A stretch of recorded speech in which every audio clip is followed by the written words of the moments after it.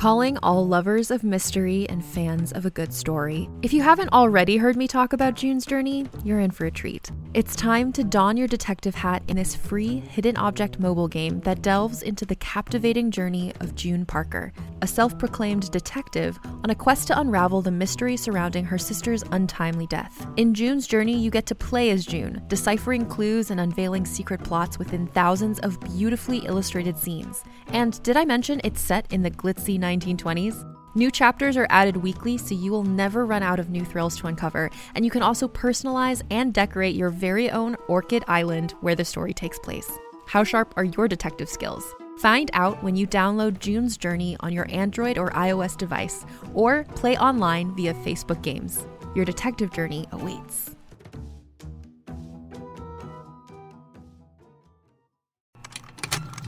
Contained herein are the heresies of Radolf Burntwine, erstwhile monk turned traveling medical investigator. Join me as I uncover the blasphemous truth of a plague-ridden world, that ours is not a loving God, and we are not its favored children. The heresies of Radolf Burntwine, coming January 2nd, wherever podcasts are available.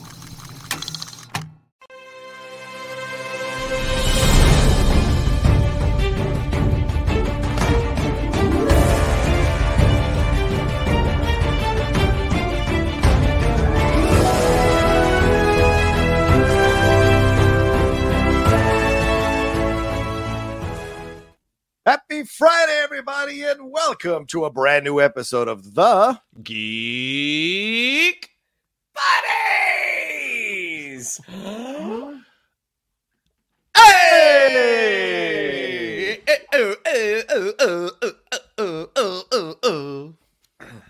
That was good. I like that. Welcome, everyone. We are so excited to be jumping into the world of geekery here today. We got so much to jump into. Some Madam Web news, some Star Wars news, some trailers to break down, some Coogler and Michael B. Jordan reuniting news. So a lot going on here in the world of entertainment. We're going to break it all down for you over the next hour or so. So sit back, relax, and enjoy this with us. But let's introduce ourselves first. I am the Outlaw John Roker, writer, producer, and host here on the Geek Buddies.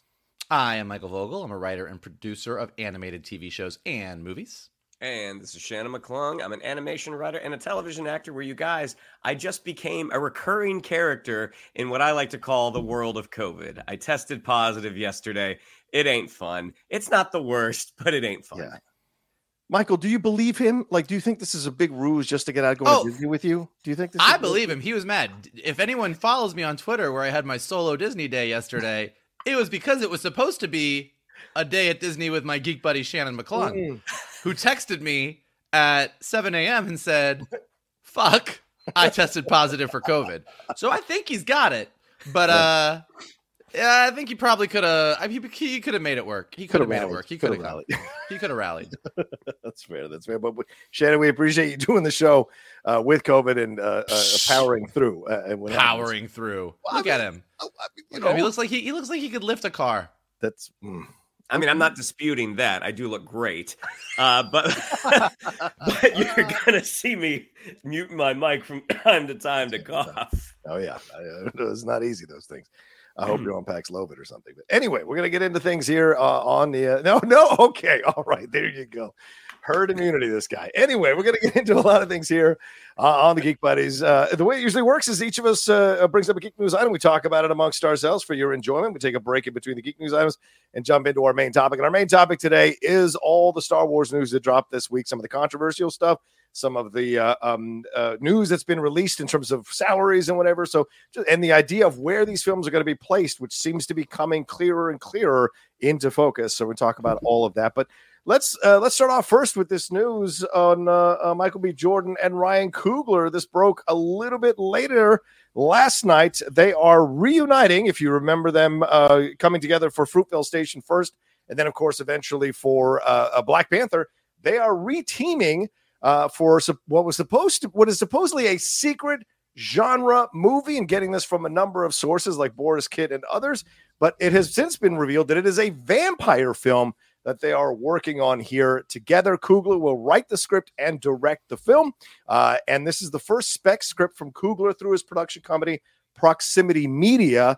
He will serve as the lead producer as well, with Zinzi Coogler and Sev Ohanian. So, and the project's operating under such a veil of secrecy that little is known about it beyond it being a vampire situation here. Now, he's coming off of Wakanda Forever. He was taking a bit of a break here, and now maybe re-inspired to get back into things. Maybe going back to basics by going to a smaller vampire film here with Michael B. Jordan, a guy that's been kind of the Robert De Niro to his Martin Scorsese. So, gentlemen, Shane, I'll go to you first on this one. What are your thoughts on this? You like this pairing coming back together for this particular type of movie? Do we need another vampire movie in our lives? You can always use another vampire movie. We're going to talk about another one a little bit later. Vampires are always a fun creature to grace the big and the small screens, and the two of them together. You cannot argue the results. I mean, the last 4 movies that Ryan Coogler has directed, Michael B. Jordan has been in all of them. Yeah, you had the 2 Black Panther movies, you had Creed, you had Fruitvale Station. These 2 guys clearly work really well together. Yeah. And seeing that now Coogler is sort of unencumbered by his Marvel commitments, he can do something. He can kind of get back to basics. Like, here's the story I want to tell. We don't have to serve anything else. All we have to do is serve this story with, again, probably one of his favorite leading men. So I think whatever is going to happen, I think Ryan Coogler coming off Wakanda Forever, where again, it was Murphy's Law in terms of what could have happened to that production. I mean, literally everything that could have went wrong. And so paring it down, working with Michael B. Jordan again, I think whatever is going to come out is probably going to be great, and I imagine they are going to have a great time making it. Yeah, what do you think here, Mike? Because, I mean, Michael B. Jordan said they're still working on a Creed 3 spinoff film. So, Ryan Coogler and Michael B. being connected through Creed as well. So what are your thoughts on all of this as they're coming together for a different type of approach? Superhero, boxer, and now vampire. Your thoughts? I mean, I think this is all great. This is all great news for me. Vampires are great. Monsters have always been used in movies to, when they're done well, talk about other things.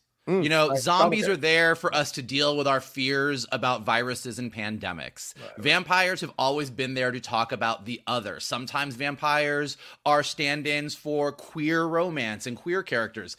I think there is a good chance that whatever Ryan Coogler and Michael B. Jordan are coming up, it's not just going to be a fun vampire romp. It's probably going to say something. And if I had to put money on it, it would probably say something about the Black experience. And I think that's great. I mean, Ryan Coogler is a great storyteller. And as you guys already said, I recently rewatched Wakanda Forever. It has some great stuff in it. It has a lot of stuff in it. And I do think that after going through a movie where you lost your lead, you had to switch gears, and there was like, oh, and can you put Riri Williams in it? And can we have this thing for the Wakanda series that's going to spin off? And oh, can Julia Louis-Dreyfus do this? And oh, also, can you mention this? Oh, and also do this. To kind of take a step back and be like, let me just tell my own story, probably just feels great. Yeah. And he loves working with Michael B. Jordan, as he should, because Michael B. Jordan is fucking awesome. Yeah. I mean, he is a great actor. Ryan Coogler is a great director, great storyteller. And as Shannon said, we're going to talk about another vampire movie in a little bit that has me super excited. So I will throw this one on the pile of vampire movies from great actors and great director, writer, storytellers that I'm super excited for.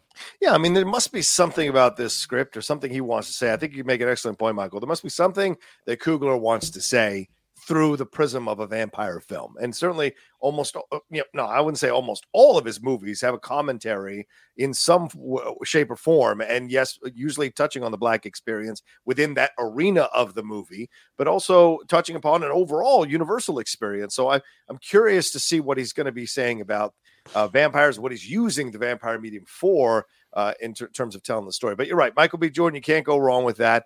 I wonder what they're going to explore. Is this going to be a vampire that has lived through multiple centuries? Is this a newer vampire? Is this an exploration of being the other, being othered in a society? What's that like? How to live with people but not reveal yourself too much? I mean, certainly there's a lot of places you can go with a story like this, and I like that they're both involved to bring it forward. And I'll be curious to see who else joins the cast. And once we get a little more information about what the movie is going to be all about, it'll be fun to see for sure. But do you like this as a next move for Ryan Coogler? I'll ask you as I wrap up this particular topic. Do you guys like this as a next move for both Coogler and Jordan? I mean, Jordan's coming off Creed 3, which of course has now attached to the Jonathan Majors drama. He'd been doing some stuff on Prime Video. He's doing commercials, but we haven't heard much of anything else with Michael B. And with Ryan, as I said, coming off of Wakanda Forever, taking a break. Do you think these are two guys who are like, look, we want to go to a set where we just have some fun and maybe get re-energized as artists working together? Do you like this as a next move for both of these guys? Absolutely. Yeah. Absolutely. I think being in the Marvel machine, especially with how how Wakanda Forever went, I think being able to take a step back and like, this is what I think the first production from Coogler's production company. Yeah. So this is the first thing that, this is his, like everything, like he's not attached to any IP. This is his and Michael B. Jordan's story. And in terms of Michael B. Jordan, in terms of all the things that he's doing, Michael B. Jordan is someone that is going to be getting some statues at some point in his life. Probably. Not every project you do is going to be that, though. And so I think the fact that he's taken a little time to try this, this is a guy who seems to me, at least, is in charge of his career and is waiting for that next big project. And hopefully, actually, even though we're talking about this might be a smaller movie, hopefully this is it. Because again, Michael B. Jordan is he's a terrific performer, and getting to see him collaborate with someone that he has worked so well with in the past in a story that they are the ones who are going to be making the calls, making the shots. I think it's a great move for both of them. Yeah, Michael, he has I Am Legend 2 in pre-production, Creed 4 in pre-production, Thomas Crown Affair project in pre-production, Rainbow Six in pre-production, but none of those necessarily are 100% to go. Pre-production can go away at any time. This one feels like it's much more assured than those other ones. Do you like this as a next step for both of these guys? Yeah, look, I mean, I think obviously we spend most of our time talking about giant mega IP. We talk about DC, we talk about Marvel, we talk about Star Wars. And we will all go see those movies. We love them. But I think one of the other things, and we've talked about this before, that's great is that these are the movies where, you bring in a Ryan Coogler, a Nia DaCosta, a Taika Waititi, a Ryan Johnson. You bring in some of these people that have had success, and then you give them the big movies, and off of those movies, they get to go do their own original stories. It's like, look, say what you want about Last Jedi, love it or hate it. That led to Ryan Johnson making Knives Out and Glass Onion, which most people are like, those are fucking great. So the fact that, these mega IP turn these writer directors and actors into household names so that they can then go do these other projects that are much more original, sometimes smaller projects, sometimes more interesting projects, I think is great. I think we need both. And if we only got mega IP, we would get bored with it really quickly. So here is two more small, weird, funky movies coming out that we can sink our teeth into. Hey, so to speak. Well, look at you doing this. Well, Shannon's sick, so somebody has to pick up the slack. And you mentioned the Candyman remake. That was Nia DaCosta. It's a black filmmaker making a horror. Jordan Peele making numerous horrors as a black filmmaker. And here's Ryan Coogler maybe putting his foot in the water, or toe in the water of horror as well. You think Black Vampire, you think Blackula. That's certainly a legendary film from the 1970s, a blaxploitation vampire film. I was going to say, you think Blade. Well, Blade, right. But Blade's already an IP. Do you know what I'm saying? So he's not going to Vampire in Brooklyn. That's true, Eddie. So there's a long history of black vampires in the cinema, apparently. So, gonna be curious to see where this one falls when it comes out, and where it takes its place in the pantheon of black vampires. All right, well, let's take a quick break. We'll jump into some stuff here going on with Madam Web, going to another creature here right after this. Hey there, this is Justin Bartha. I made a funny new podcast, King of the Egg Cream. It has the greatest cast in the history of podcasts with actors like Louis Black. I'm torn by my feelings for two women. Bobby Cannavale. You can eat it, or if someone hits you, you can put it on your cut. Melanie Linsky. I wonder what these marvelous things are that look just like boiled chicken feet. Jason Ritter. I can break things and pick locks and kill people. Michael Stuhlbarg. The whole point is to inspire people that they should make themselves better. Ari Grainer. No, don't whet its appetite. What are you, an idiot? Me, Justin Bartha. That's not just any egg cream, that's a Lemke's special. And all narrated by the hilarious Richard Kind. This is the story of Harry Dalowitz and how he rose from nothing to become New York's King of the Egg Cream. So if you like funny true stories, come listen to King of the Egg Cream, available wherever you get your podcasts.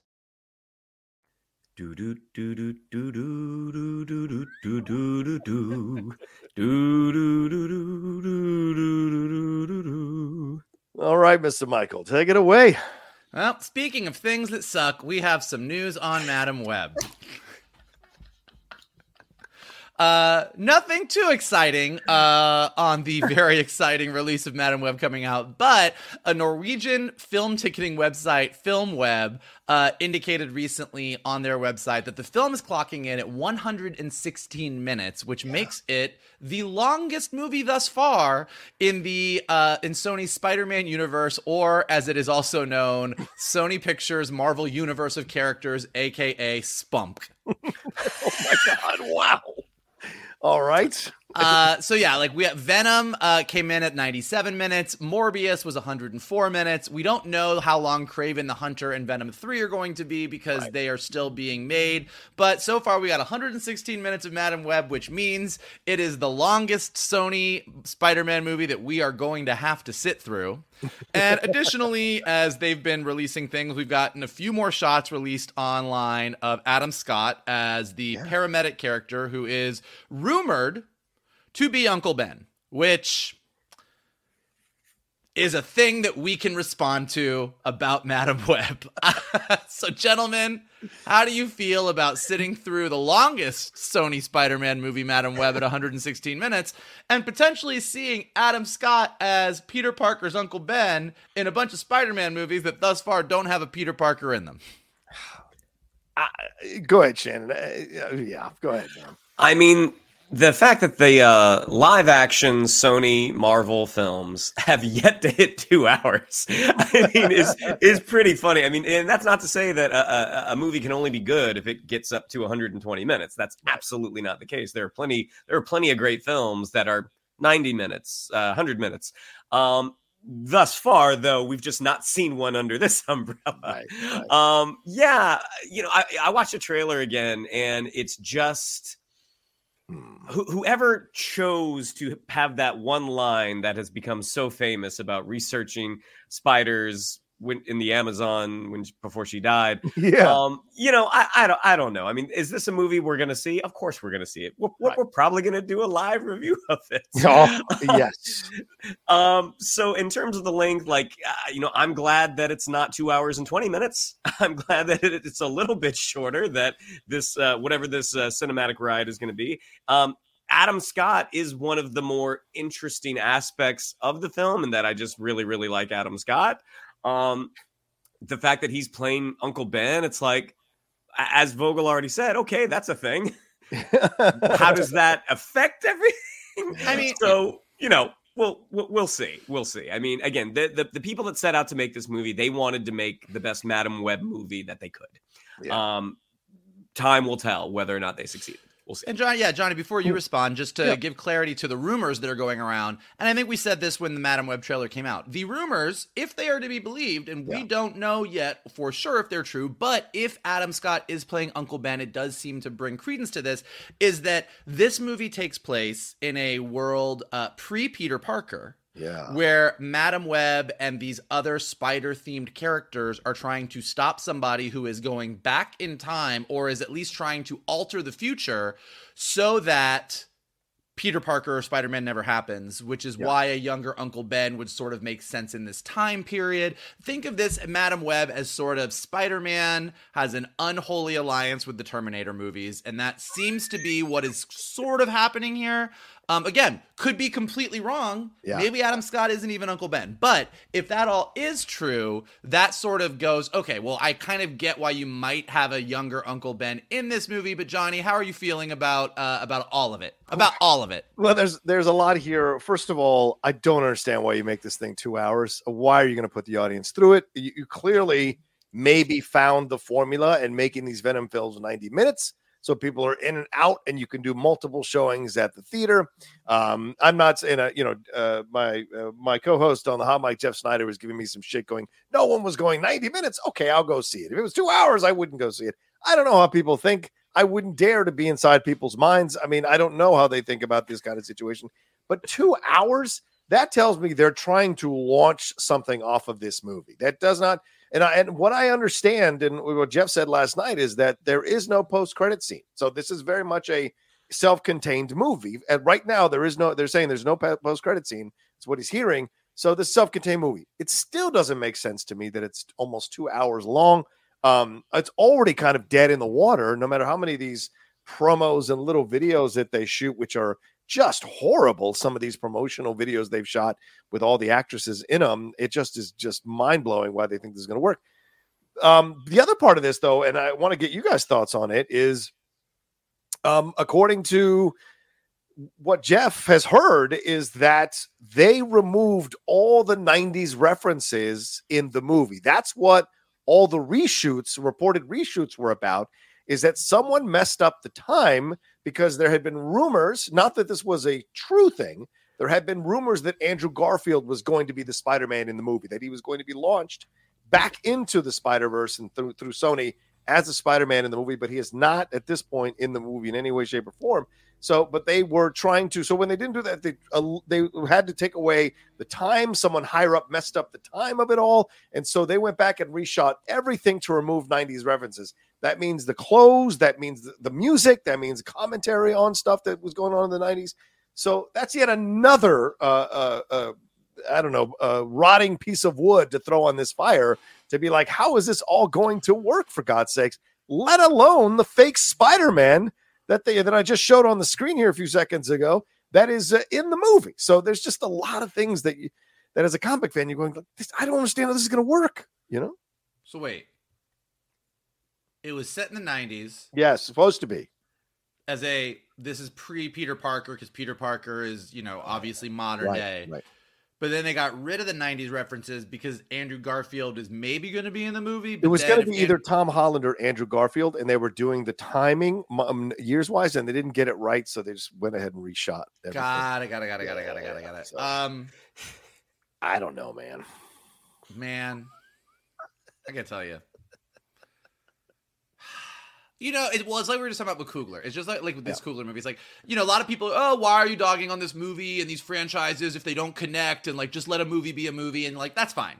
I get it. Yeah. When you're going to make your indie vampire movie, or you're doing an Everything Everywhere All at Once, or you're making a Poor Things, I don't go, well, I don't understand about what's the Poor Things extended universe. Like, there are movies that you make that you're like, this is a movie that is this is a great artistic, cool movie that is all by its lonesome, and I love it for what it is. Right. But part of the nature of what these giant IPs are, for better or for worse, when it's DC, when it's Marvel, when it's Star Wars, is that you are building this bigger universe, and that there are different rules that you have to play by. Yeah. And I think that by any stretch, whether you enjoy Venom, or you enjoyed Morbius, or you're excited for Madam Web, Sony's trying to do a thing and they're not doing it. Yeah. So you can't go, oh, well, let him just be, let it be what it is. No, they're trying to do something very specific and they're not achieving their goal. And I think that's the biggest issue. That's the conundrum. Yeah. I mean, Shannon, if this one comes out and completely bombs, kind of like Morbius did, and even when they tried to release it a second time, it crashed even harder. What's the logic here? Yes, Venom made a lot of money, but that doesn't mean you should keep going down this route, does it? I mean, as Michael said, we don't know what the Craven runtime is going to be. We don't know what the Craven reception of that is going to be. And there's a Venom 3 coming, for God's sakes. Well, and, Venom 2, that Let There Be Carnage, that was a bad movie. Yeah, it was. It still made a lot of money. I mean, even if this one comes out and underperforms, kind of like how Morbius did, they're going to keep going because they have they have the rights to do it. I mean, it's one of those things, I don't think we'll ever see a day, and Vogel, feel free to chime in here and correct me if you think I'm wrong. I don't think we'll ever see a day where Sony gives up those Spider-Man rights, just because those Spider-Man movies have bankrolled the studio for a long time. Yeah. So they're going to keep throwing stuff at the wall to see what sticks. I mean, I think we all kind of agreed that the most interesting one at this point, at least, looks to be Craven, because you can do a story. You don't need him to be Craven. You could make him whoever. But the story looks, at least from that first trailer, the story looks interesting enough. It's like, okay, maybe you're going to catch on to something here. In terms of them building something, it seems like they want to. Whether or not they'll get there, because they're having to constantly adjust because Morbius underperformed. If this underperforms, I don't know, man. I mean, but I think we have not seen the last of the new characters in the Spunk universe. Yeah, probably not. Mike? Yeah, I mean, look, they won't give it up. And to be fair to Sony, them having the rights also gives us the Spider-Verse animated movies. That's true, 100%. And the Spider-Verse animated movies are the only thing out there that may surpass the Tom Holland movies and the other original like the Into the Spider-Verse and Across the Spider-Verse by any stretch are two of the greatest Spider-Man stories that exist in cinema. Sure. Even if you don't think they're the best ones, they have to be up there for you. So they can get it right in some ways. And I think, look, the entire issue is they're not going to give up the characters, but you have to address the spider in the room, which is, how do you tell a bunch of Spider-Man stories without Spider-Man? You either have to go to Feige and Marvel and everybody and have a big meeting and say, we want Andrew Garfield. Yeah. We're going to take Andrew Garfield. You take Tom Holland. We're going to make sure that we all have cool crossovers when we need them, but give us Andrew Garfield. And that's a path to go down. Or you go, we're not going to have a Spider-Man, and we need to just be okay with that. And then we need to sit and look at the characters we have and what is the universe? Who are our heroes? Who are our villains? And what are we bouncing off of? Because right now, it always just feels like they're trying to lean look at this trailer for Morbius, there's a Spider-Man poster in the background and it looks like the Raimi Spider-Man, and that means this. Or let's do a post-credit sequence where Michael Keaton's Vulture shows up in our universe and says, let's kill Spider-Man. And you're like, you're giving us information, but you've clearly not made a plan. So they're actually like in there. There's a world where what they want to do can be done, and we would all go, oh, that's really interesting. I'm in. They just have not landed on it yet. It's like watching a terrible parents with a child, and it's like the child is acts terribly, is unstable, makes mistakes, just flies off the whim and does crazy shit. But then every once in a while, which is what the Spider-Verse movies are, the child has a good day, and you're like, oh, the possibilities. And so you'll hold on and let the parents keep the child.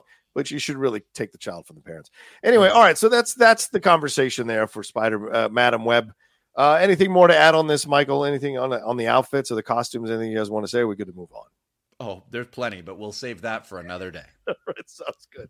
Let's take a quick break, and on the other side, Shannon's going to regale us with some trailers. We'll be right back right after this.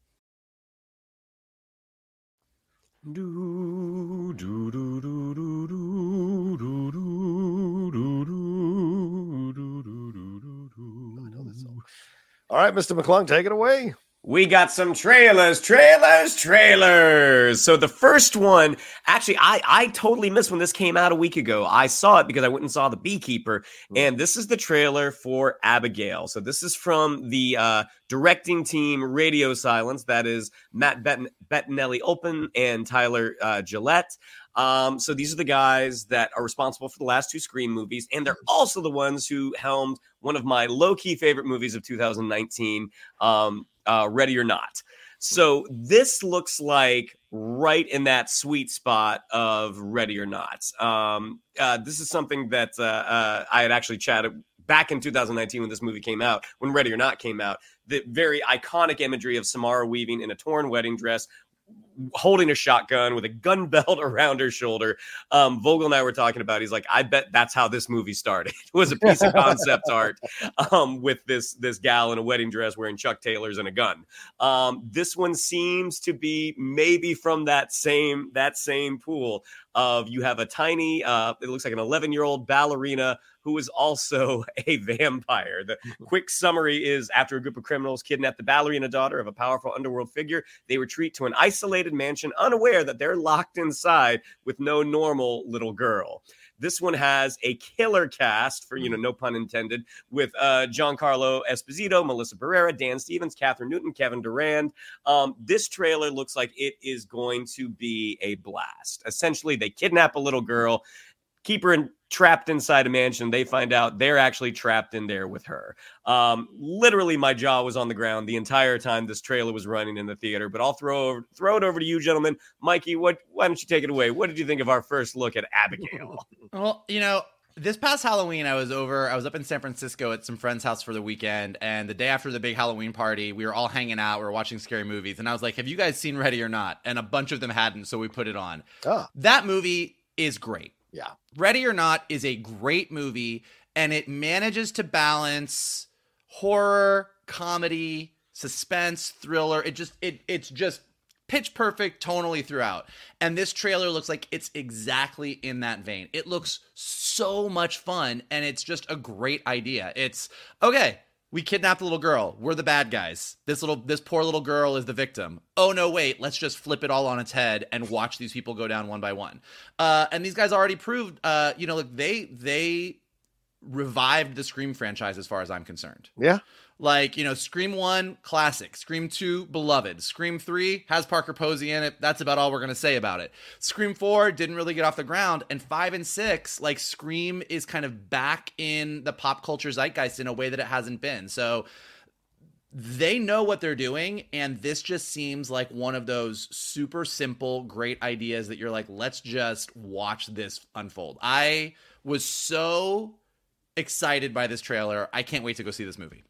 Johnny, what'd you think? You like Vampire Ballet? I loved the twist in this trailer. And I loved it because, what else infuriates you more than a child who actually knows what they want and goes and gets it? It unsettles you. And so seeing her tearing everybody apart, turning the tables on everybody, I thought it was genius. And look, Dan Stevens getting to play a character is always great. I remember him as the lead in The Guest, fantastic small horror film from Adam Wingard that I thought was great. And so to see him getting to do a little fun acting as a character actor, I thought was fun to see. Melissa Barrera, maybe not so much, but certainly everyone else, Catherine Newton, Kevin Durant, I'm excited to see what we're going to get overall from these actors. But the young girl, she is doing great throughout this whole trailer. I love the way this is shot. They're kind of radio silence is, look, it's no surprise that Scream 7 has fallen apart after Radio Silence leaves the project because of all the stuff that's gone on since, and everyone's left the project and they're starting over from scratch. Radio Silence was holding that thing together, going where they were going with 5 and 6. No matter what your feelings are about the overall product, as Michael said, they were bringing it back in the pop culture zeitgeist. This is their wheelhouse. They are the Lord and Miller of these kinds of movies. As you said, Ready or Not, that kind of stuff. They understand the humor within the horror and how to balance the both when you watch their movies. I agree with Shannon. Ready or Not is one of my favorite movies I ever saw. I got to interview Samara Weaving about it. It was a blast. Such a good movie. So you see this situation here. I'm like, okay, let's see what we're going to get here. And it's a cheap movie. It's all in one house. It's all in one house. So smart in how they're approaching it. I think it's going to make a crap ton of money. It's funny that I forget if it was Phil Lord or Chris Miller who said it in an interview recently. It was about the Spider-Verse movies, but he said that one of the ways they think about storytelling is when an audience goes to a movie, they love to laugh, they love to cry, they love to be like suspense and freaked out and what's going to happen next. And the closer you can get all of those emotions to happening at the same time, the more thrilled the audience is. Like you want to like be crying and then laugh and then be like, oh shit. And like getting it all like really tight. And Scream 5 and 6 have that. Ready or Not has that. And this trailer all by itself, like you're like, oh yeah, that's the feeling. It's that feeling of all the emotions happening at once that you go, oh my God, I'm feeling so many things. I want to go see this movie right now. And I think that's a really great comparison. And Johnny, you made a great point, like the fact that it all takes place in one location, one big mansion. Same thing with Ready or Not. Right. I think this movie is going to be an absolute blast, and I cannot wait to see it in a crowded theater. And Abigail comes out April 19th, 2024. So just in a few months here. And our next, real quick, Shannon. Sorry. Yeah. Remember, that's an otherworldly supernatural thing in Ready or Not. This is a vampire. Mm-hmm. So I wonder if they're slowly but surely kind of connecting these things into a bit of a Radio Silence verse horror verse here within themselves. So just something to keep an eye out. I may be off base, but who knows? So, anyway. I mean, I'm crossing my fingers it's the same house. That the ballerina's underworld figure father. It's just like, oh, what used to be in here? Sounds like my type of real estate. So again, April 19th, 2024. Our next trailer is actually our second look, but it's really our first look at the Adam Sandler starring Spaceman. This is from director Johan Rink, who directed all 5 episodes of HBO's Chernobyl.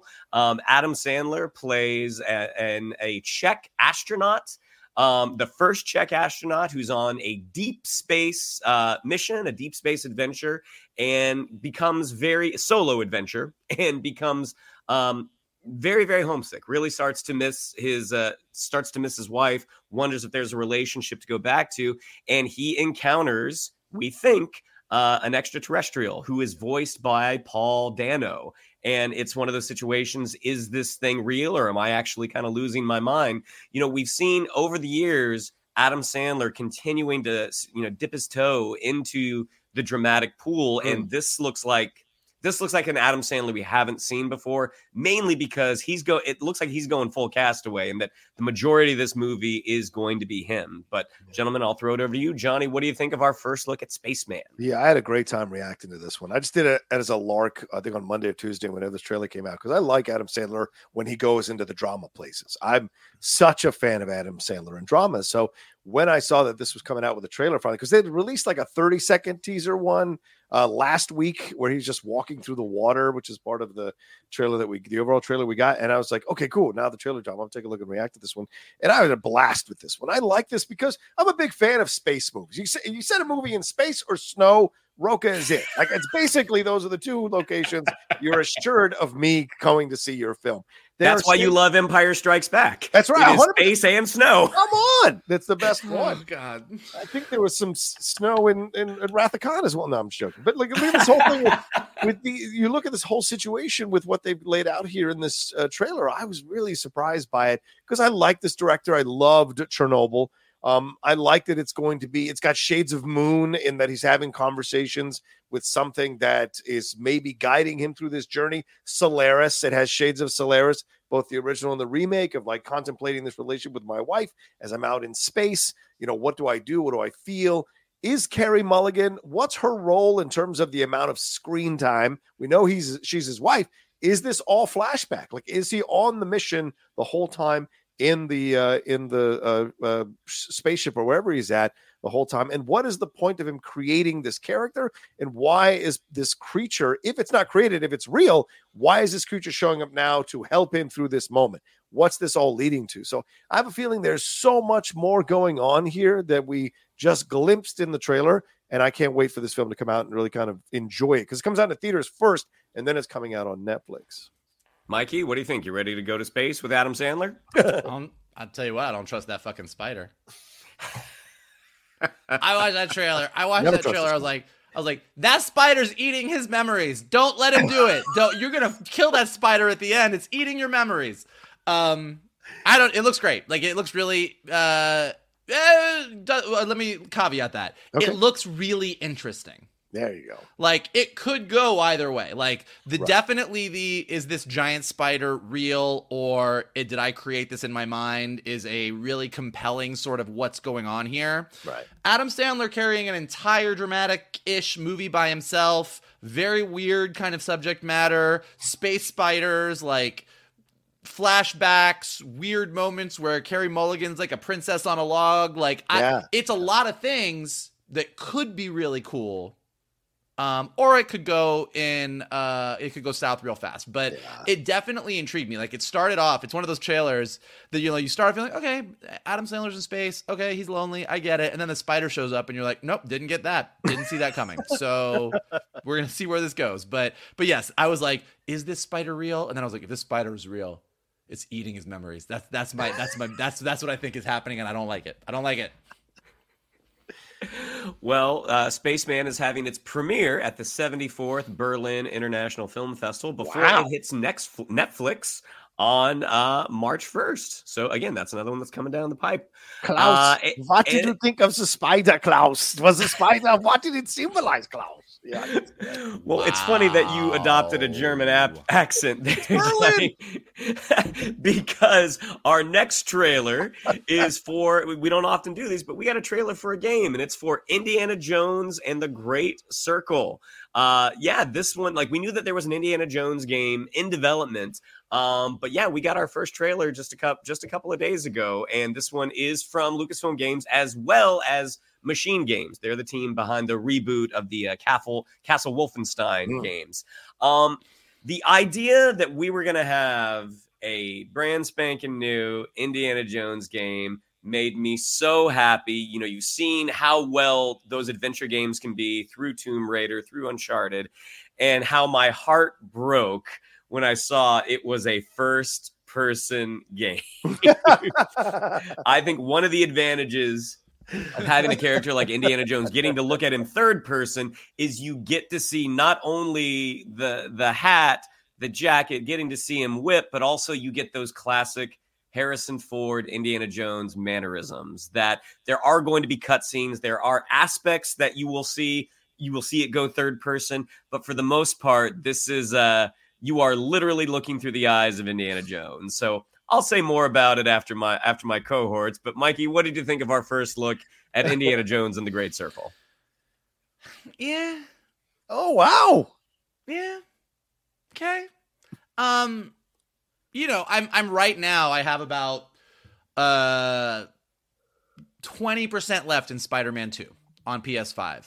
And holy hell, what a ride. Yeah. Great storytelling, great graphics, great gameplay. Swinging through the city as Miles, swinging through the city as Peter. Like, it's been a ride. And the cutscenes are great. The story, the way it lays out, the way you cut back and forth between the characters is great. So watching this trailer, I was kind of like, I don't disagree with you that I think the first person aspect of it is kind of a little bit of a letdown. It's like, okay, well, I guess like you don't feel like you're playing Indiana Jones, you're playing kind of whatever. And it's just something about the graphics, even in the cinematics, I was just kind of left wanting, and it kind of made me go, the trailer ended and I was like, okay, as somebody who by any stretch is the core audience for anything that Lucasfilm does with Indiana Jones, am I unimpressed with the graphics and gameplay here? Or has Indiana Jones just reached his limit? Ooh. Like, have we reached the, like, I will always love Indiana Jones. Right. But Indiana Jones is a singular person. And the only other franchise that is similar, basically because George Lucas and Steven Spielberg made it this way because Spielberg couldn't direct a Bond movie, is James Bond. But part of the James Bond franchise is that we're always going to recast James Bond. We're used to it. With Indiana Jones, it just kind of feels like, all right, I'd rather get an Uncharted game. I'd rather get a Tomb Raider game. I don't know that this is really doing it for me. And I can't quite tell if it's the Indiana Jones of it, or if it's the gameplay of it, or if it's some combination of both. But I watched this trailer and I was like, oh, this should be good. And then I was like, maybe I'll play it. I don't know. The bile rising in my throat at your words, even though I don't disagree with a lot of what you're saying. It's nasty. Johnny, what do you think? Is this circle great, or is it just a circle? This is where it benefits me not to be as much of an Indiana Jones stan or mark as you two are, because I can sit outside of this and go, this looks like fun. I would absolutely love to do it. I looked it up. Troy Baker is the voice of Harrison Ford, of Indiana Jones, rather, and does a wonderful job, of course, from Last of Us, if those of you who played those games. So great to hear him be a part. He does a great job sounding like Harrison Ford. So I was really surprised by that.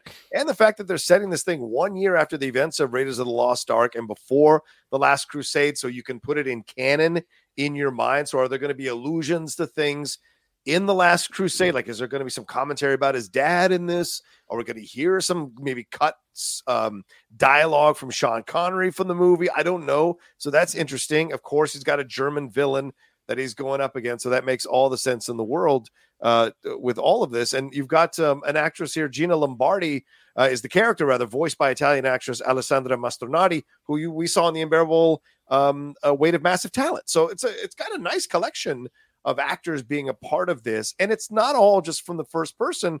According to what I'm seeing here in the description in EW, it's primarily set in the first person point of view, but the game often, they use the word often, pulls back to a third person perspective during cutscenes and environmental traversal to give fans those money shots of Indy with his whip and hat. And it's a mix of story, puzzle solving, open world exploration, and discovery and stealth. So I like that combo. But again, because I don't have quite the insane addiction to the Indiana Jones franchise, I can separate my fandom and just kind of play this game. What sucks about it, though, I will say this, it's not on PS5. It's only on the Xbox One and the PC, which is forcing me to maybe consider buying an Xbox One, which I fucking don't want to do, but I may have to because there's another game that I wanted to play that's on Xbox One only, and I'm like, God damn it. So anyway, those are my thoughts. I do love John Roca. I like the trailer. I do love John Roca going, I'm like, I think Indiana Jones might have had its day. Shannon's like, I love Indiana Jones. And Roca's like, the thing about me being the one who's not addicted to Indiana Jones. I was like, I literally just said, I think he might have had his day. You also said, to the trailer, and I liked the trailer. Yeah, but again, it's like after think playing. It's your fandom that's influenced you to think it's had its day? It's not part of your fandom feeling that way? No, I don't think it is. I think it's more of the fact that it's just like when you look at what we live in this era right now where if it's Star Wars, if it's any of these things, it's like, oh, well, it's the next generation of heroes. It's like, it's the Scream franchise. It's like, this is Billy's, like we go to, it's what Scream kind of coined the phrase. It's the requel, where we live in the era of the requel, and Indiana Jones, by definition, you can't requel him. There's nowhere to go. It's Indiana Jones. It's Harrison Ford. It's always been that. Right. And so it's like, and as we saw from Dial of Destiny, which you could argue maybe like the movie wasn't everything it could have been, but in general, people just don't seem to have, it's set in a very specific time period. It's always going to be a period piece. Harrison Ford is the guy. And even watching the gameplay, aside from the fact that it's Indiana Jones, like if this wasn't Indiana Jones, I would watch this game trailer and go, this is kind of a shitty ripoff of Tomb Raider or Uncharted, which have way better graphics. Like that's kind of the vibe. Like the Indiana Jones part of it is the only part that makes this trailer interesting. But other than that, like you go to any Uncharted game and I think it looks way cooler than a lot of what we saw in this trailer. But that's my point. I think both of you don't like the look of this trailer, if I'm saying, and I'm wondering if that's because you have such a high expectation for Indiana Jones that it has to match that kind of approach. No, I think the Harrison Ford likeness is good. I think seeing Denham Elliott, Marcus Brody. Yeah, Marcus Brody. Like, I think the Indiana Jones things they've done all seem correct and fine. Like, it wasn't like I was like, that's not Harrison Ford. Not my Harrison, not my Indiana. Yeah, it wasn't like that. It was just more like the gameplay itself. I was kind of like, yeah, all right. So, so it's a combination. Like, I am going to go out on a limb and say it's not that Indiana Jones has had his day. I think what we were presented with was not as good as we have experienced with other adventure games. I mean, the Tomb Raider reboot, the Uncharted games, I mean, they have really leveled up the adventure franchise. And when you have as iconic a character as Indiana Jones, who he is the one who set the standard for what everyone has been aping off of, you have to deliver what Uncharted and Tomb Raider did, and even more. And that's what the trailer didn't do. I agree. I'm like the graphics. I'm like, yeah, that looks like Harrison Ford. Yeah, that looks like Denham Elliott. But there is something just slightly off. And I think you add into the fact the first personness, which I mean, I went on one of our audience members. I'm blanking on the name right now, but they reached out on Twitter and were like, "Hey, what do you think?" And I was like, first person. Why did it have to be first person? And then I went through, and that has been the comment from a lot of people. Is just like, why would you take the most iconic silhouette or one of the most iconic silhouettes in cinema history and not use it? I mean, and using, saying like, well, we've got these money shots. That's not good enough. Right. That is not good enough. I get that the folks who made Wolfenstein, that they do first person games. Yeah. Aside from the fact that they make me nauseous, but you're not using everything that's on the table. and not being able to see Indiana Jones crack his whip. And like, again, if you have played an Uncharted game, if you played a Tomb Raider game, you know that when you don't move the character for a second, they have pre-programmed mannerisms. And some of them are really funny. And not to take advantage of all those that Indiana Jones has, to me, is just such a cataclysmic mistake. Am I going to go out and buy an Xbox One for this? Probably not. But I will try to find someone who has one. Maybe I'll take a drive down to San Diego and play this game. Oh yeah.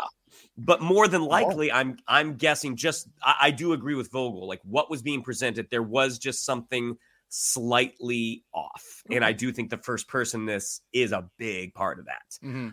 So, but we'll find out at some point this year. They haven't released an actual date, but they did say it'll be 2024. That tells me it's going to be post summer, but we'll see. We'll see. Well, before we leave the land of trailers, I got to ask you guys this real quick. There was a trailer that dropped this week. I did not do a reaction to it because honestly, I was just like, I don't know. And then I watched it and I was left in a state of confusion.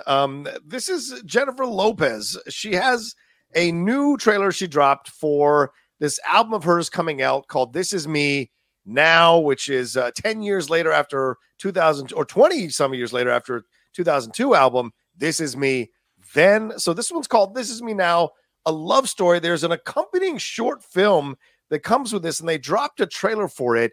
And it is just all kinds of weird things going on here with dance sequences and futuristic stuff. There's a big metal steampunk heart in the middle of it. It's all kind of madness. So I got to ask you guys, like, when you watch it, what the fuck is going on here? Is this her answer to Taylor Swift's Eras or Beyonce's concert film that came out? Or was she trying to take advantage of that? Because it looked like a mess. What did you guys think? You know, I am not the audience for any sort of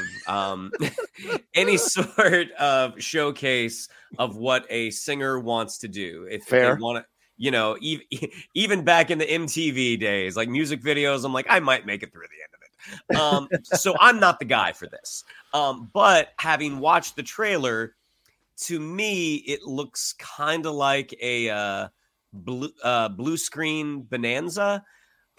With subject matter that I just don't care about. To me, this just comes off as so silly and so melodramatic. And I'm someone who actually does like musicals. So just watching this, I mean, I agree. Like if there's someone who's in the market for a steampunk heart, that would be me. And it's like, this ain't for me. If it is for you, man, I hope you have a blast. But yeah. I won't be watching this one. Yeah, Michael, it seems like she's trying to go the Taylor Swift route like she did with that documentary a couple of years ago, kind of reframing the narrative around the criticism around her. And she retook the narrative, and now she's obviously a massive star. Beyonce kind of did the same thing in her own way as well, retaking the narrative back. This seems like J-Lo trying to do that in some form in this film, or in this trailer, right, for this film that's going to accompany the album. What did you think of this trailer real quick? I think it all depends on the album.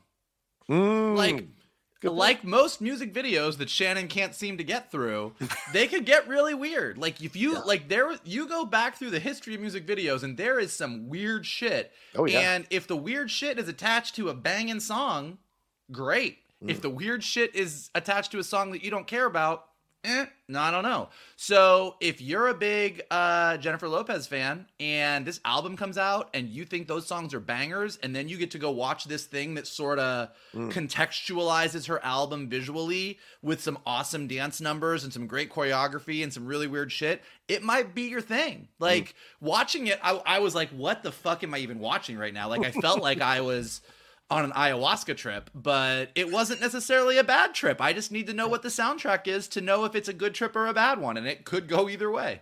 I think that's a great point. If the accompanying music is good, which in my opinion, she hasn't had a lot of good music since the 90s, but if the accompanying music is good, then I guess it'll make sense.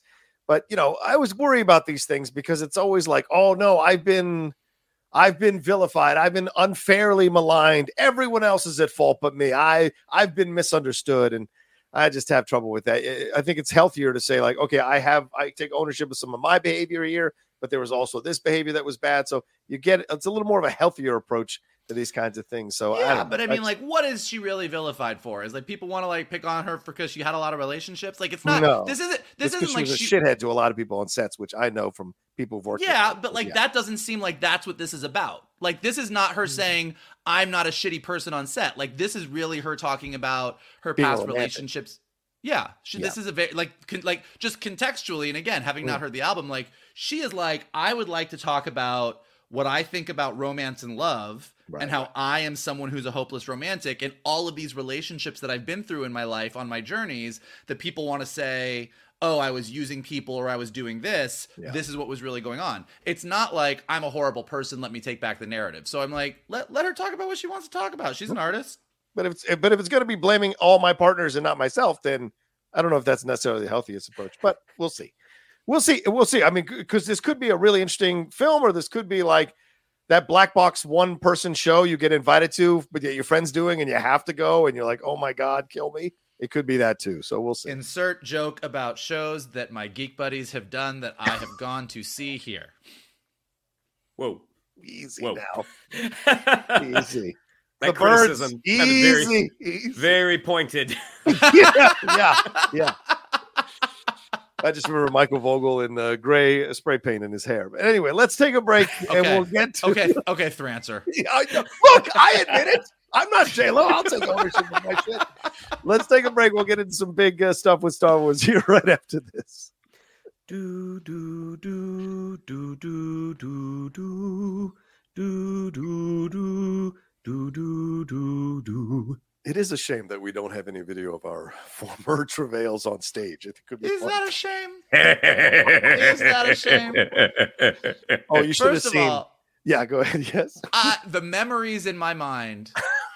No video will ever be better than what I got going up here when I think of some of the things that we've all done. Yeah, true.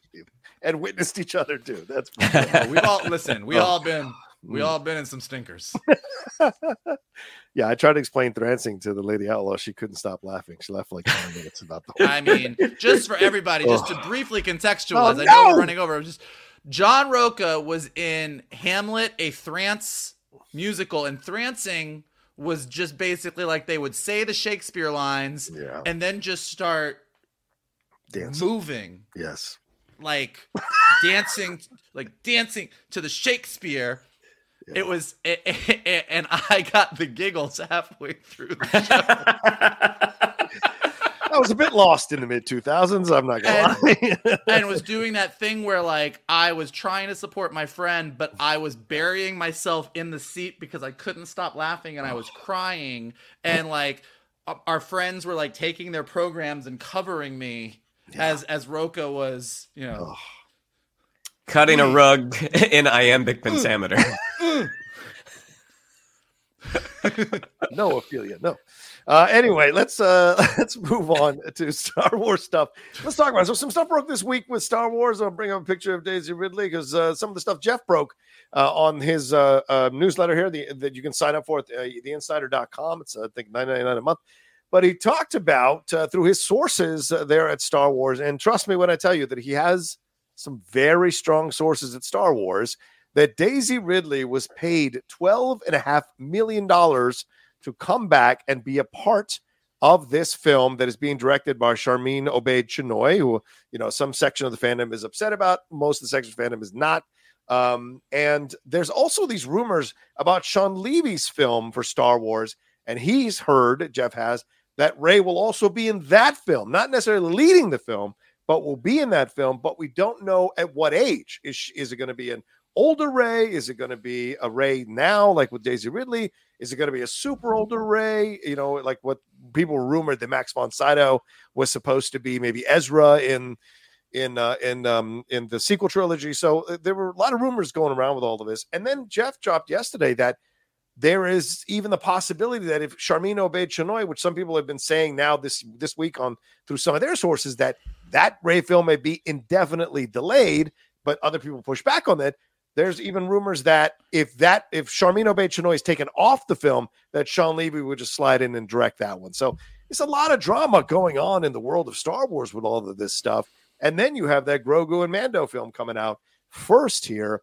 And one final piece of information. Well, actually, let's just talk about that, and we'll move on to that. Michael, what are your thoughts on this with the whole thing with Rey? So wait. Go ahead. So we got Jon Favreau doing Mando. Yes, Mando and Grogu. Mangold doing Jedi Origin. Right. Sharmino Obaid-Chinoy doing the Rey movie. Yes. Filoni doing his culmination of everything Filoni is doing movie. Yes. What is Sean Levy's movie? Sean Levy's movie, which is still in pre-production. They're working on it, writing it, whatever. It is supposed to be a Star Wars movie that has Rey in it. That is what Jeff and a number of sources are reporting. But one of the things that Jeff went further on last night is that he heard if they move Sharmino Obaid-Chinoy off the film, right, they're either going to combine the scripts, which to me sounds like a fucking stupid idea, or they're going to just move him in to either direct his script and just stop all production on the Sharmino Obaid-Chinoy film, or he will come in and direct Stephen Knight's script with Rey, and then later down the road do his movie as well. So it seems like a lot of moving pieces on a situation like this that people are already kind of feeling a little trepidations about.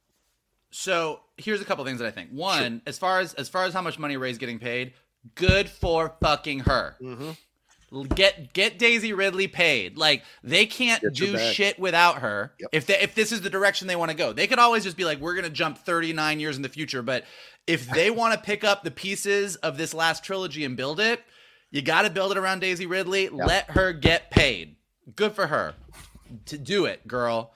So that's what I think about that. As far as the rest of this, like, it's if it hadn't been Jeff breaking the story, I would have been like, this is just people getting all like rowdy on online. But because he broke it, like, I just hope Lucasfilm learned their lesson post Last Jedi. Yeah.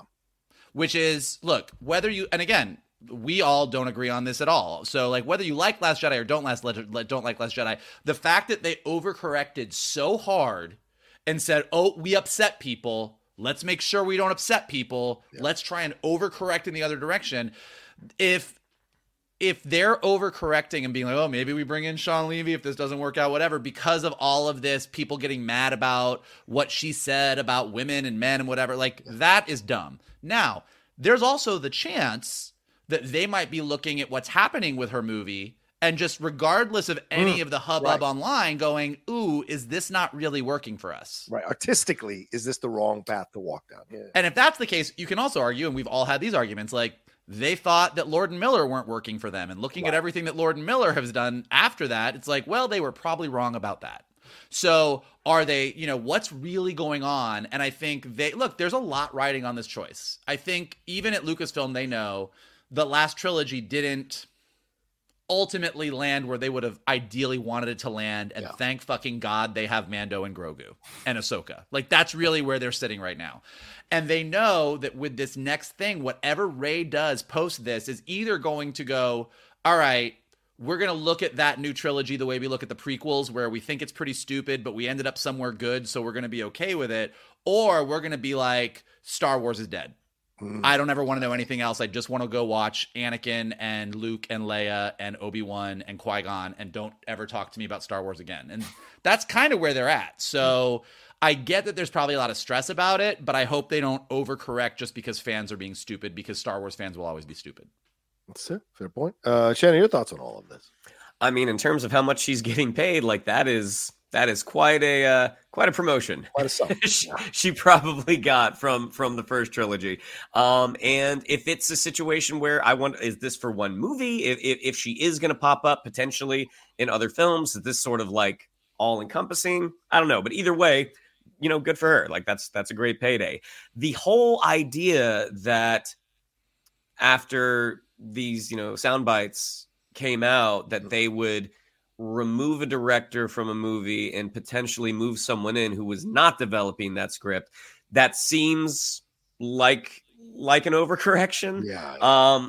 But yeah, I mean, I do think there's the possibility that the further they get down the road, I mean, again, this Damon Lindelof was dismissed from the project because of some creative differences. They bring in Stephen Knight, who's a great writer. I mean, this is the guy from Peaky Blinders.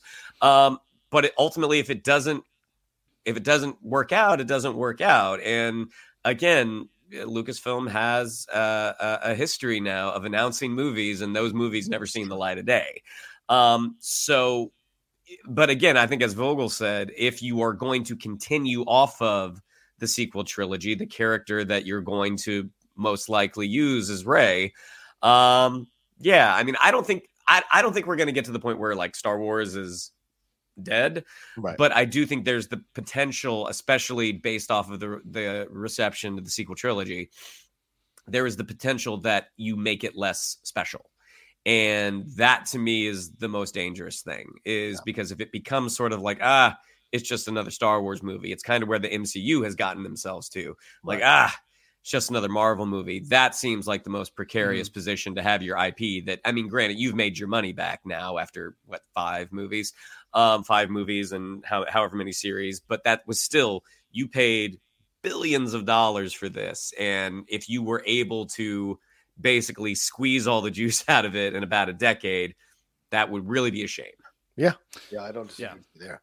And I agree. The $12.5 million, I think that's more than earned for Daisy. And considering all the shit that she went through, and to bring her back into the project, you got to pay her because of the stuff. And so I see some people who've never done a damn thing in their lives going like, "Oh, well, they shouldn't have paid her that. It was ridiculous. It's ridiculous." It's like, you don't know what you're talking about. These actors and these artists, there's a certain stuff that's negotiated. There's certain factors that are involved when these salaries or when these paydays are settled on. And so those are those things that none of us will have access to, probably, because we probably won't hear anything about what was said in the room in negotiating. But I don't mind the 12.5. Get her paid. Why not? She had to endure a lot of shit being a part of this franchise. And to be fair, she hasn't really done much of anything that has blown up since the franchise. So you're not paying 20 or 30, and Charmin Obaid-Chinoy, she's not going to be demanding a lot of money. Stephen Knight doesn't have a lot of experience writing screenplays, so she's not going to be demanding a lot of money. So you're saving money in other areas so that you can pay her the $12.5 million, and then we'll see how big this film is going to be. Because as Shannon said, you don't want a Marvel situation where people didn't care, didn't go see the movie, and you kind of launch some big stuff out of that movie that not a lot of people are going to see or care about, or they're going to catch up on social media or on the articles instead of actually going to see your movie. Yeah, Michael, you wanted to chime in? What was that? Yeah, just like this whole thing is like they saved money in other areas. Like $12.5 million for a Star Wars, for your lead for your Star Wars movie is not some shocking amount of money. Like, what do you think Robert Downey Jr. and Chris Hemsworth and Chris Evans, like, there are a bunch of people in Marvel movies that are getting fucking paid to be in those movies. RDJ for sure is getting paid. Daisy Ridley as your lead at $12.5 million is like, it's not like when Jim Carrey got paid $20 million in Cable Guy, which also made a lot of sense, even though that movie didn't make a ton of money. It made more money than it would have made without Jim Carrey in it. Like, true. 12.5, like, it's like people who are complaining about it, I'm like, this isn't even they're really gonna have to make it up in some other place because it's so crazy. It's like, yeah, she's a fucking lead. Like, calm down, people. I also think it's ridiculous that, again, and I'm stressing this over and over again, that you would bring, as Shannon said, you'd bring someone else last minute to come in and direct the script that someone else wrote and you haven't worked on.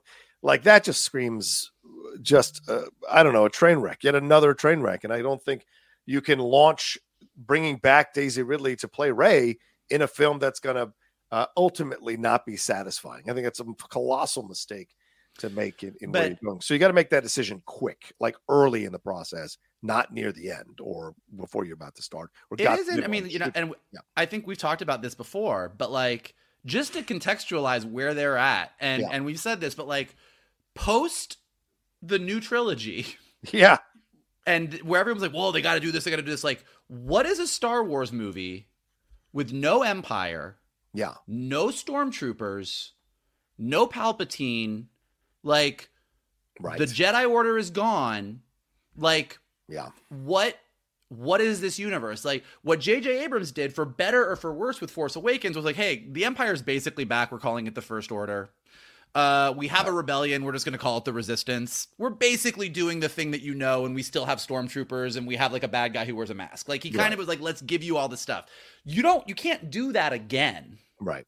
So they really are at this giant moment where it's like, even George Lucas back in the day was like, I'm going to tell you the story of the Jedi, and then I'm going to make, and this is where George Lucas was brilliant, even though we all thought he wasn't at the time. He's like, I'm going to give you stormtroopers, but I'm going to call them clone troopers and make them the good guys. Right. So you still got like the look of the stormtroopers, but in a new and different way. So they need to do that again. And I don't think anybody has fully the confidence, like Star Wars, even Damon, it's what Damon Lindelof said, like, coming in and going, let me tell you what I would do with Star Wars is a really easy thing to do when you're sitting on your couch by yourself. But when you actually go into Lucasfilm and Kathleen Kennedy and Bob Iger are staring at you and being like, all right, whatever you're about to say is either going to make or lose billions. Yeah. That's fucking stressful. Yeah. Yeah. Another piece of the news here is what they're speculating, what Jeff's speculating here with the release dates, that it would be the Mando and Grogu film in May of 2026. Then the Daisy Ridley Ray film in December of 2026. Then you'd have Mangold's film in December of 2027. And then Filoni's essentially Mando Avengers in 2028. So does anything about that schedule ring wrong to you guys, or does that seem to make a logical sense? The last time they did the two in a year, and granted, you have to factor in the films themselves, not just the fact that there were 2 Star Wars movies in a year. You had Last Jedi, which was a very, successful, but a very divisive film. And then you had Solo, which, they didn't come out in the same year. They came out within 6 months of each other. Right. But then you had Solo, which had a very, highly publicized, troubled production. And Solo ultimately kind of suffered the brunt of that. Yeah. So to me, I think having to start back into the big screen game, having 2 in a year, to me seems like a risk. But if they're confident, because again, we've seen them set dates and announce films and it never happens. It seems like a risk to me, but ultimately I think knowing that where Star Wars is where it is, I think they would have to feel confident in what they're putting out there to stick to that 2 in a year schedule. Fair enough. Mike? The only concern that I have, and it'll be interesting to see, is like, what are we supposed to be excited about? Like, so you've got the Mando movie and the Dave Filoni movie, which if what Jeff broke is correct, are kind of the bookends. Yeah. So we have 2 movies that take place between Return of the Jedi and Force Awakens that are tied together. But between those 2 movies, we have the Rey movie, which tells us what's happening post Rise of Skywalker. But after that, we've got the Mangold movie, which is telling us about the Jedi at the very beginning of the Jedi and how they formed. So like, that doesn't feel like I'm going to see the movies and I'm a Star Wars fan and I'm like, all right, great, there's forward momentum. I see where I'm going here. Yeah. That feels like I'm in 4 different time periods across 4 movies, or I'm in 3 different time periods across 4 movies. And unless there's some kind of connective tissue, like, why am I over the course of 3 years excited about Star Wars? If I, like, what are you giving me? Like, even thinking about Marvel back in the, Captain Marvel was set in the 90s, but it was like, okay, we know that this is set in the 90s, but we're putting it between Infinity War and Endgame because you've got to know Carol Danvers' story because she's good.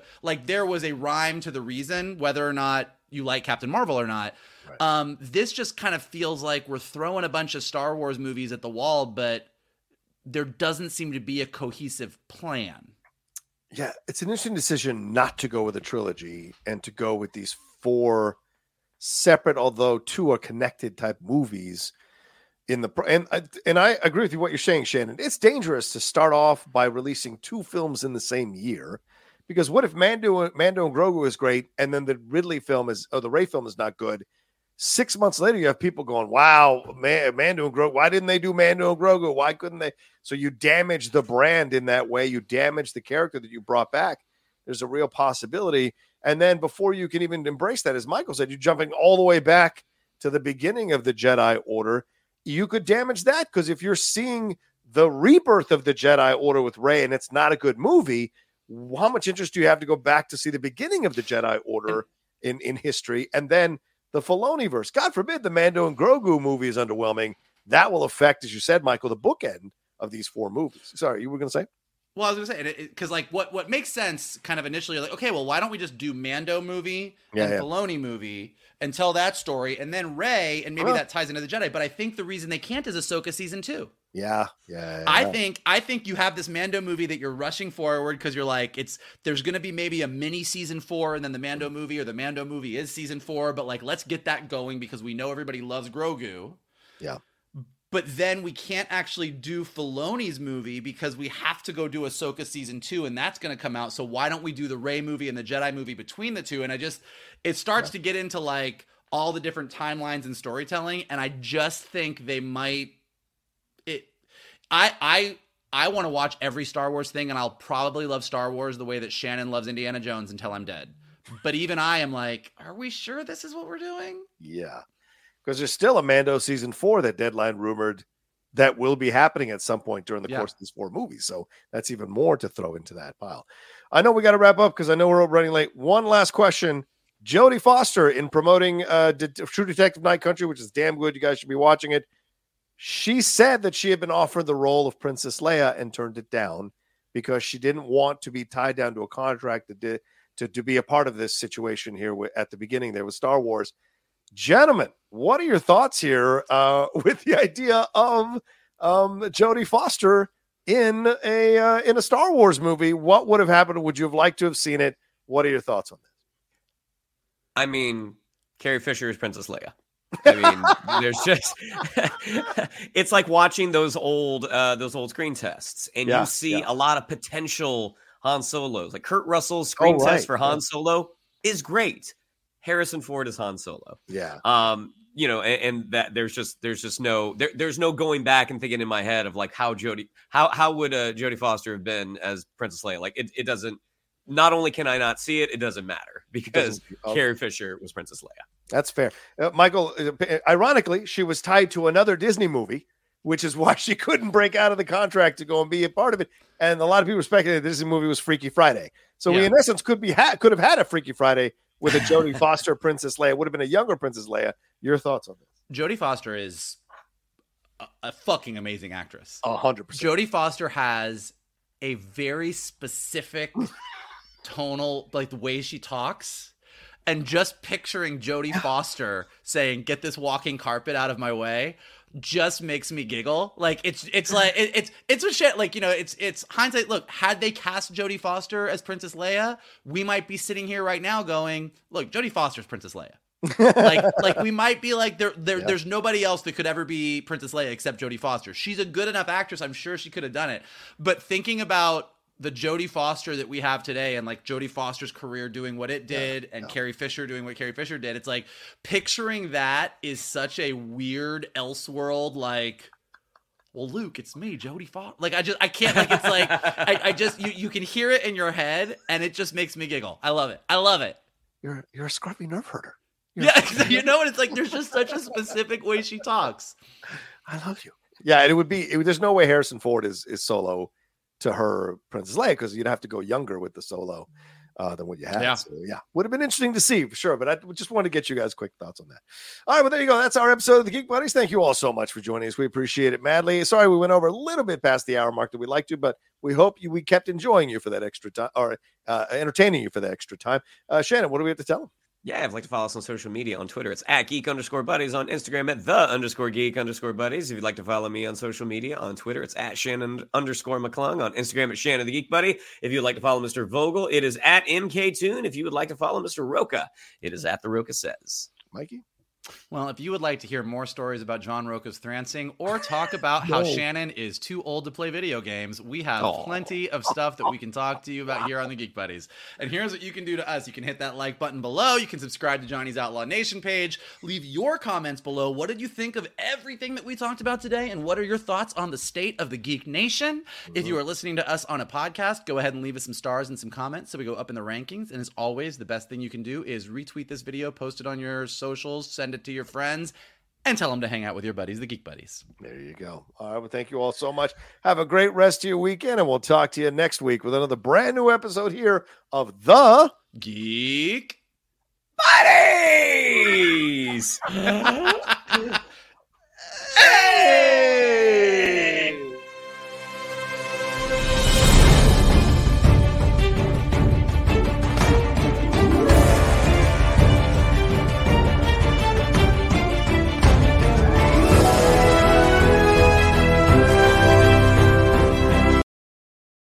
Hey there, it's Rachel Ballinger, and I am extremely excited to invite you to Rachel Uncensored. It's my podcast where I sit down and get real with my friends and celebrity guests, where we talk about all sorts of topics. And sometimes we might be under the influence when we do so. We cover things from personal stories to hot button issues. And it's the only place on the internet you can find an uncensored version of me. It's a side of me that you might not have seen before because it's not the most family or brand friendly. But don't worry, I'm still sort of slightly a decent human being. If you're intrigued, then make sure you check it out. New episodes drop every Wednesday. You can find it on Apple Podcasts, Spotify, or wherever you listen to podcasts. Trust me, you won't want to miss out on the fun and candid conversations we have here on Rachel Uncensored.